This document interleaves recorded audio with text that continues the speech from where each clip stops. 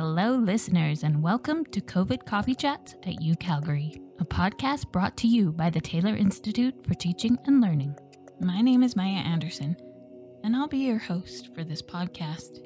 I'm a grad student in the Workland School of Education, and I'm interested in finding out more about teaching and learning during COVID-19. I feel like we all have incredible stories and insights about how this pandemic has changed our lives, and how it's changed the way we teach and the way we learn. So each episode, I'll chat with a UCalgarian and get their take on what teaching and learning has been like during COVID-19. And perhaps if we share these stories, we can learn a thing or two. So pour yourself a cup of coffee and enjoy the show.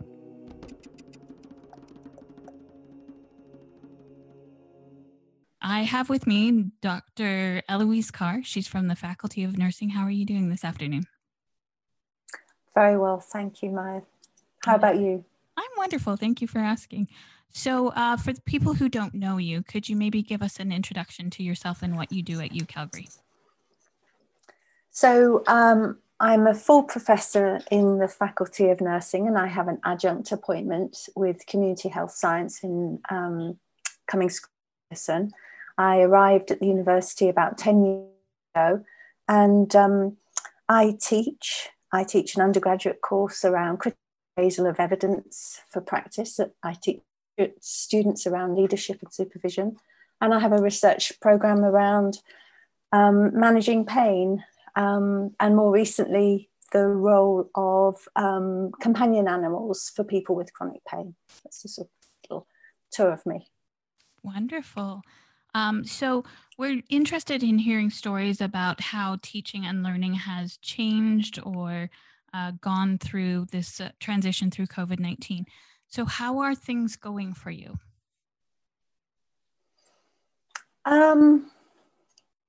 Things, I'd hate to say they're going well, and that to be a sort of curse of doom or something. But somehow, just all of this, it just feels more and more engaged somehow. It feels more authentic this semester. Now I think we must be week 8. Is that right? I lose track of the weeks. And it's not been like that from the beginning, but it's beginning, I think, to gain, for me anyway, some sense of being in a good space with this way of learning. Excellent. So what has changed since the beginning of moving from face-to-face to online for you? So what has changed?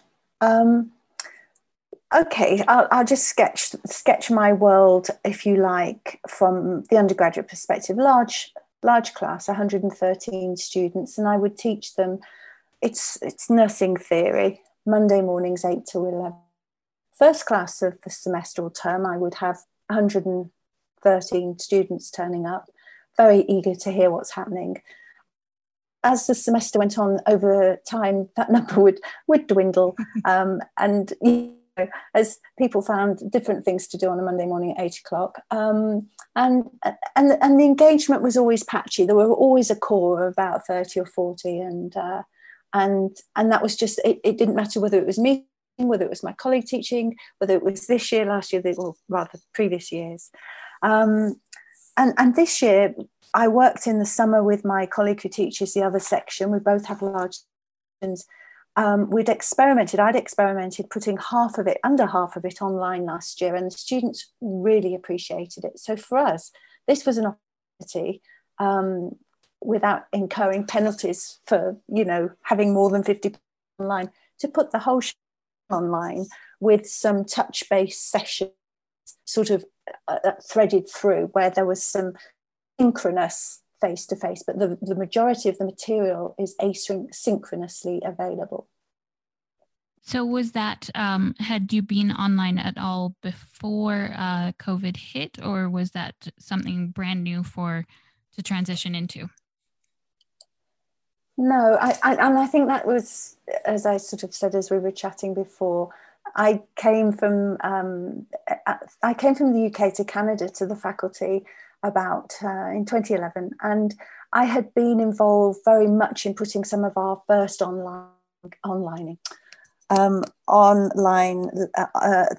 of our first programs online for our grad students who were doing masters, which was very flexible, and we wanted to offer them that flexibility. So when I came to Calgary, it was sort of quite a surprise that we didn't really offer that at all for our faculty. However, in the last sort of couple of years, things have changed very quickly, and this idea of stackable certificates and more flexible learning opportunities for people who are working have graduated and now want to come back and build up their learning. So I was really keen to get involved with that, because I had experience, and I still had a lot to learn, different platforms, different countries, and to create a new course. But that for me was a really nice fit, and it gave me the confidence when we looked at this bigger undergraduate program and how to manage that. But by no means, the transition between managing 13 to 20 students, working with them to 113 is a huge step, and that was a challenge. Yeah, I can imagine. So what would you say, I guess, is that the biggest challenge you faced, or are there other challenges that you faced with this situation? Oh, I think there were a huge challenge. I mean, that was for me personally. I mean, technically there's the challenge, isn't there? There's the challenge of you being able to perform, if you like. In the lecture theatre, I could get tech people in to help me beforehand. I could do dummy runs. I could do all of that. You don't have that opportunity with Zoom. Mm-hmm. Are they going to arrive? Is my internet going to hold up? Am I going to be able to put them into breakout rooms? Do they come back for breakout rooms? How can I try it for friends? Can I do that? And I think one of the things I learned fairly on was just to be really honest and to tell the students that, not the guinea pigs, but we're all in it together, and bear with me, things go awry, I'll come back, and just try and have that sense that I'm as vulnerable as they are, and they're probably struggling as well with some of this. So that first day of term, when they all turned up, literally at 8 o'clock in the morning, it felt a good morning on reflection. It wasn't quite perfect, a few glitches, but that is the way it is, really. And I think being honest and open about that it's felt as if that helps. Mm-hmm. Have you found that the students are receptive to that? Very much. I tried to put them into breakout rooms. One of the things I did, which was we had some sort of teaching and learning support, lunch and learns, or just one-to-ones, and talking about we were preparing our courses. And somebody made the suggestion of, if you've got huge groups, maybe break them into 3 in that 3 hours and bring them in, successively. So they're not all together, but they're allocated time, and you have a smaller group to be with. And I did that. And of course, the second group, when I put them into breakout rooms, I didn't know the reset button. So he disappeared and nobody came back. And so that was a lesson learned. But they didn't mind. It was just sort of, well, that's okay. We waited a minutes and we do it again. So I think there's a sense that we are trying to support each other. And I think that through too, the students are recognizing the situation in a different way to perhaps they were standing at the front of the classroom. So what would you say have been the biggest successes of this experience? The biggest successes?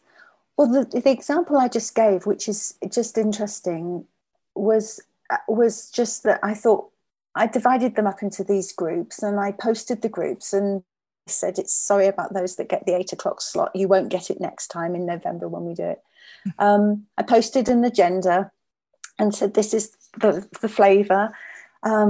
I tried, it was basically half an hour of case study in breakout rooms, discussion, coming back, feeding into the chat, to get them to make some decisions. Like, we've got 2 cases, which one would you like? Put a poll in, just so there's some sense they had some control, because it didn't really matter to me which one they chose, but we didn't have time for both. But it was interesting that different groups chose different ones. So that it was really good. And what surprised me is that the attendance was sky high. We had about 35 in each of those sessions, which I wouldn't have got if I'd been on campus.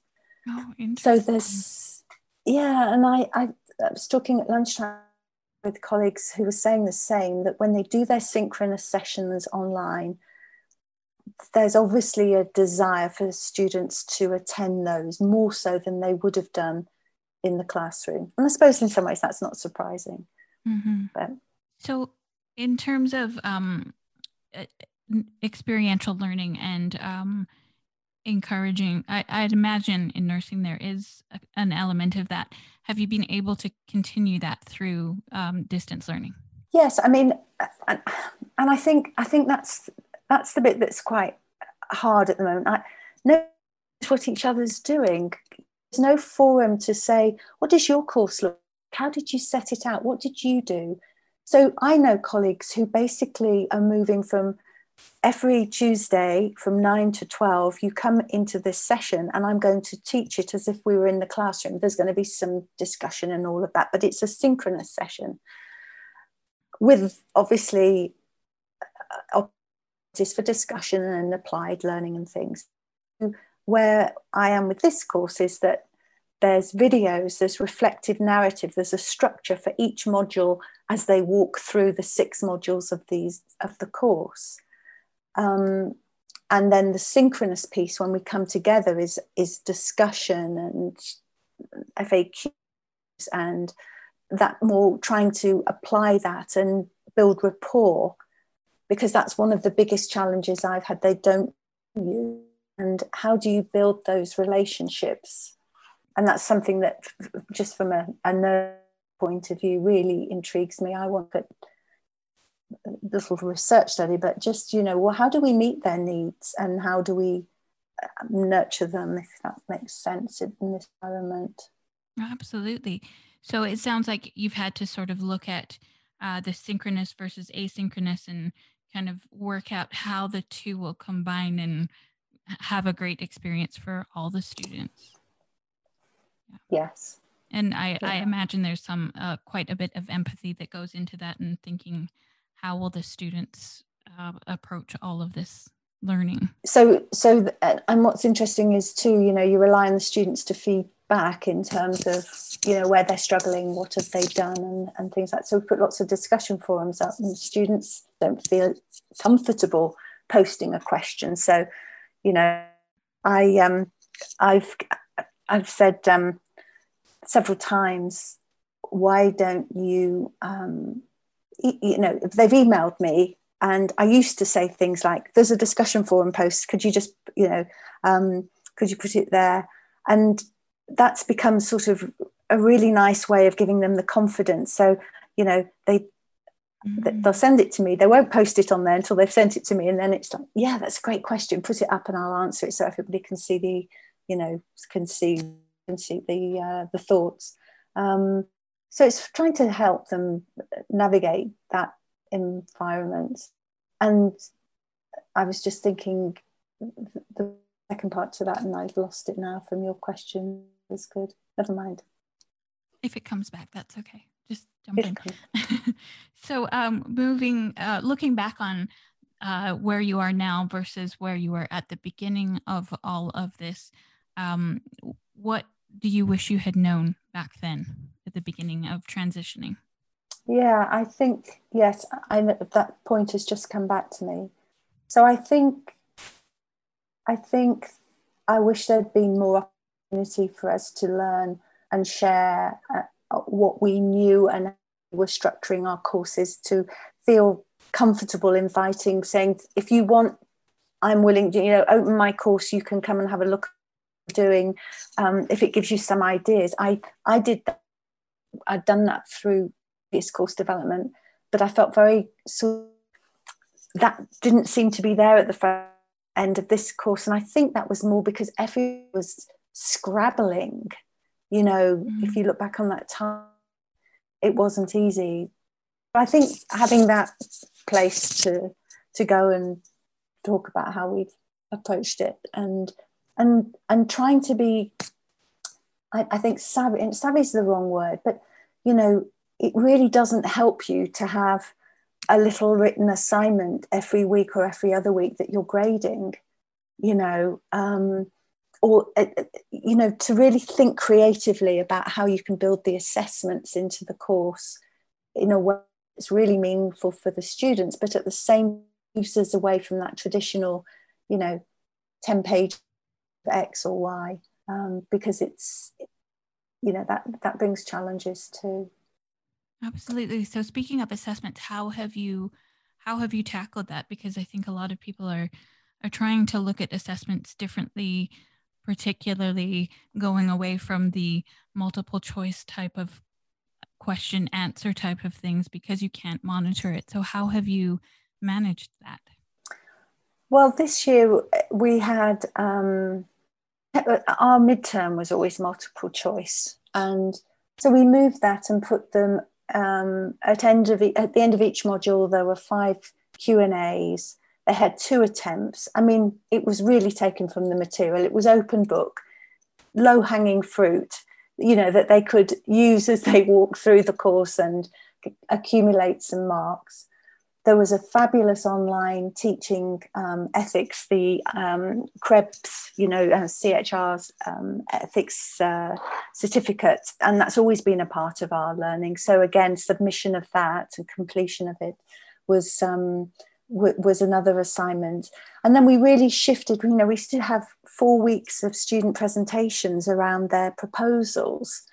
And time said, okay, we want you to do a 3-minute pitch, little video. We want you to post it to the discussion forum and comment on 2 other pitches, constructive comments. How this is going to go. It looks good in theory. But again, trying to use that environment and get them comfortable, having some fun. And that's the emphasis on that. I mean, there's obviously a lot of learning in creating a 3-minute video, but again, you know, we're going to have to find new ways. This is new for us. So hopefully they'll get a lot from that, but we'll learn too. Yeah. It sounds like that's building the community within your program as well, because they're having to comment on peers' work. Yeah, and hopefully they've done a bit. I've noticed. I was just looking this afternoon. I'm just about to post some information on some of the events that are happening in the health service today, and a couple of other things. And I just noticed that some of the students are answering each other's, you know, questions. Oh, I found some resources for that. And that's so nice to see. Yeah, so I like that, and let's just hope, you know, they can keep with that and grow that, and then when they go to the next course, that they feel more confident in this environment, which is my hope. Excellent. So moving forward, what would you say are your takeaways, or what do you hope will happen in the future, even when we move back to face-to-face world? Oh, I hope we don't. No, I'm just joking. No.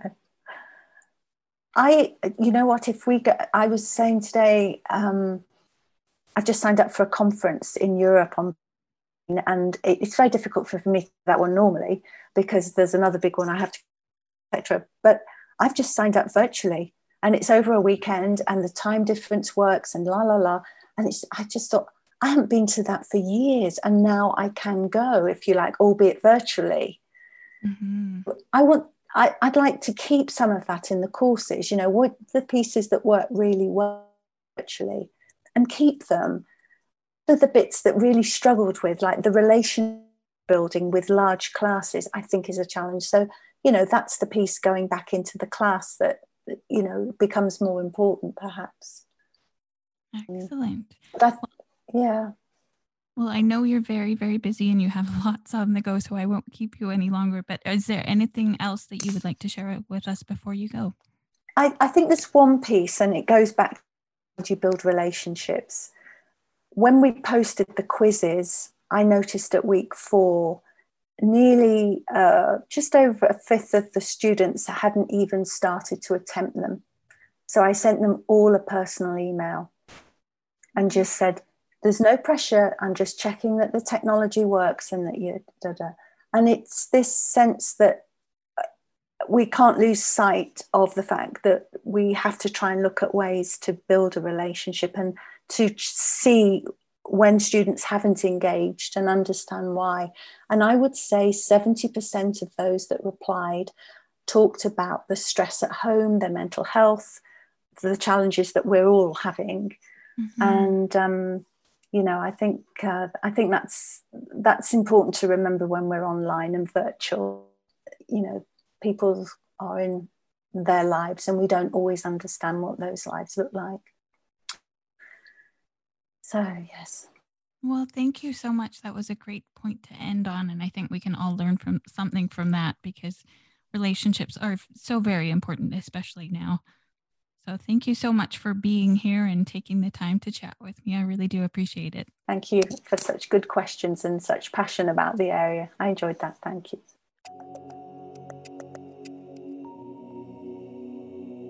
Well, folks, that was my coffee chat with Eloise Carr. Thank you so much, Eloise, for coming on the show. It was wonderful chatting with you. And thank you to you for listening. For more information on the project, visit the website at covidcoffeechats.ucalgaryblogs.ca. And if you'd like to connect with me, feel free to email me at maya.anderson@ucalgary.ca. Take care and see you next time.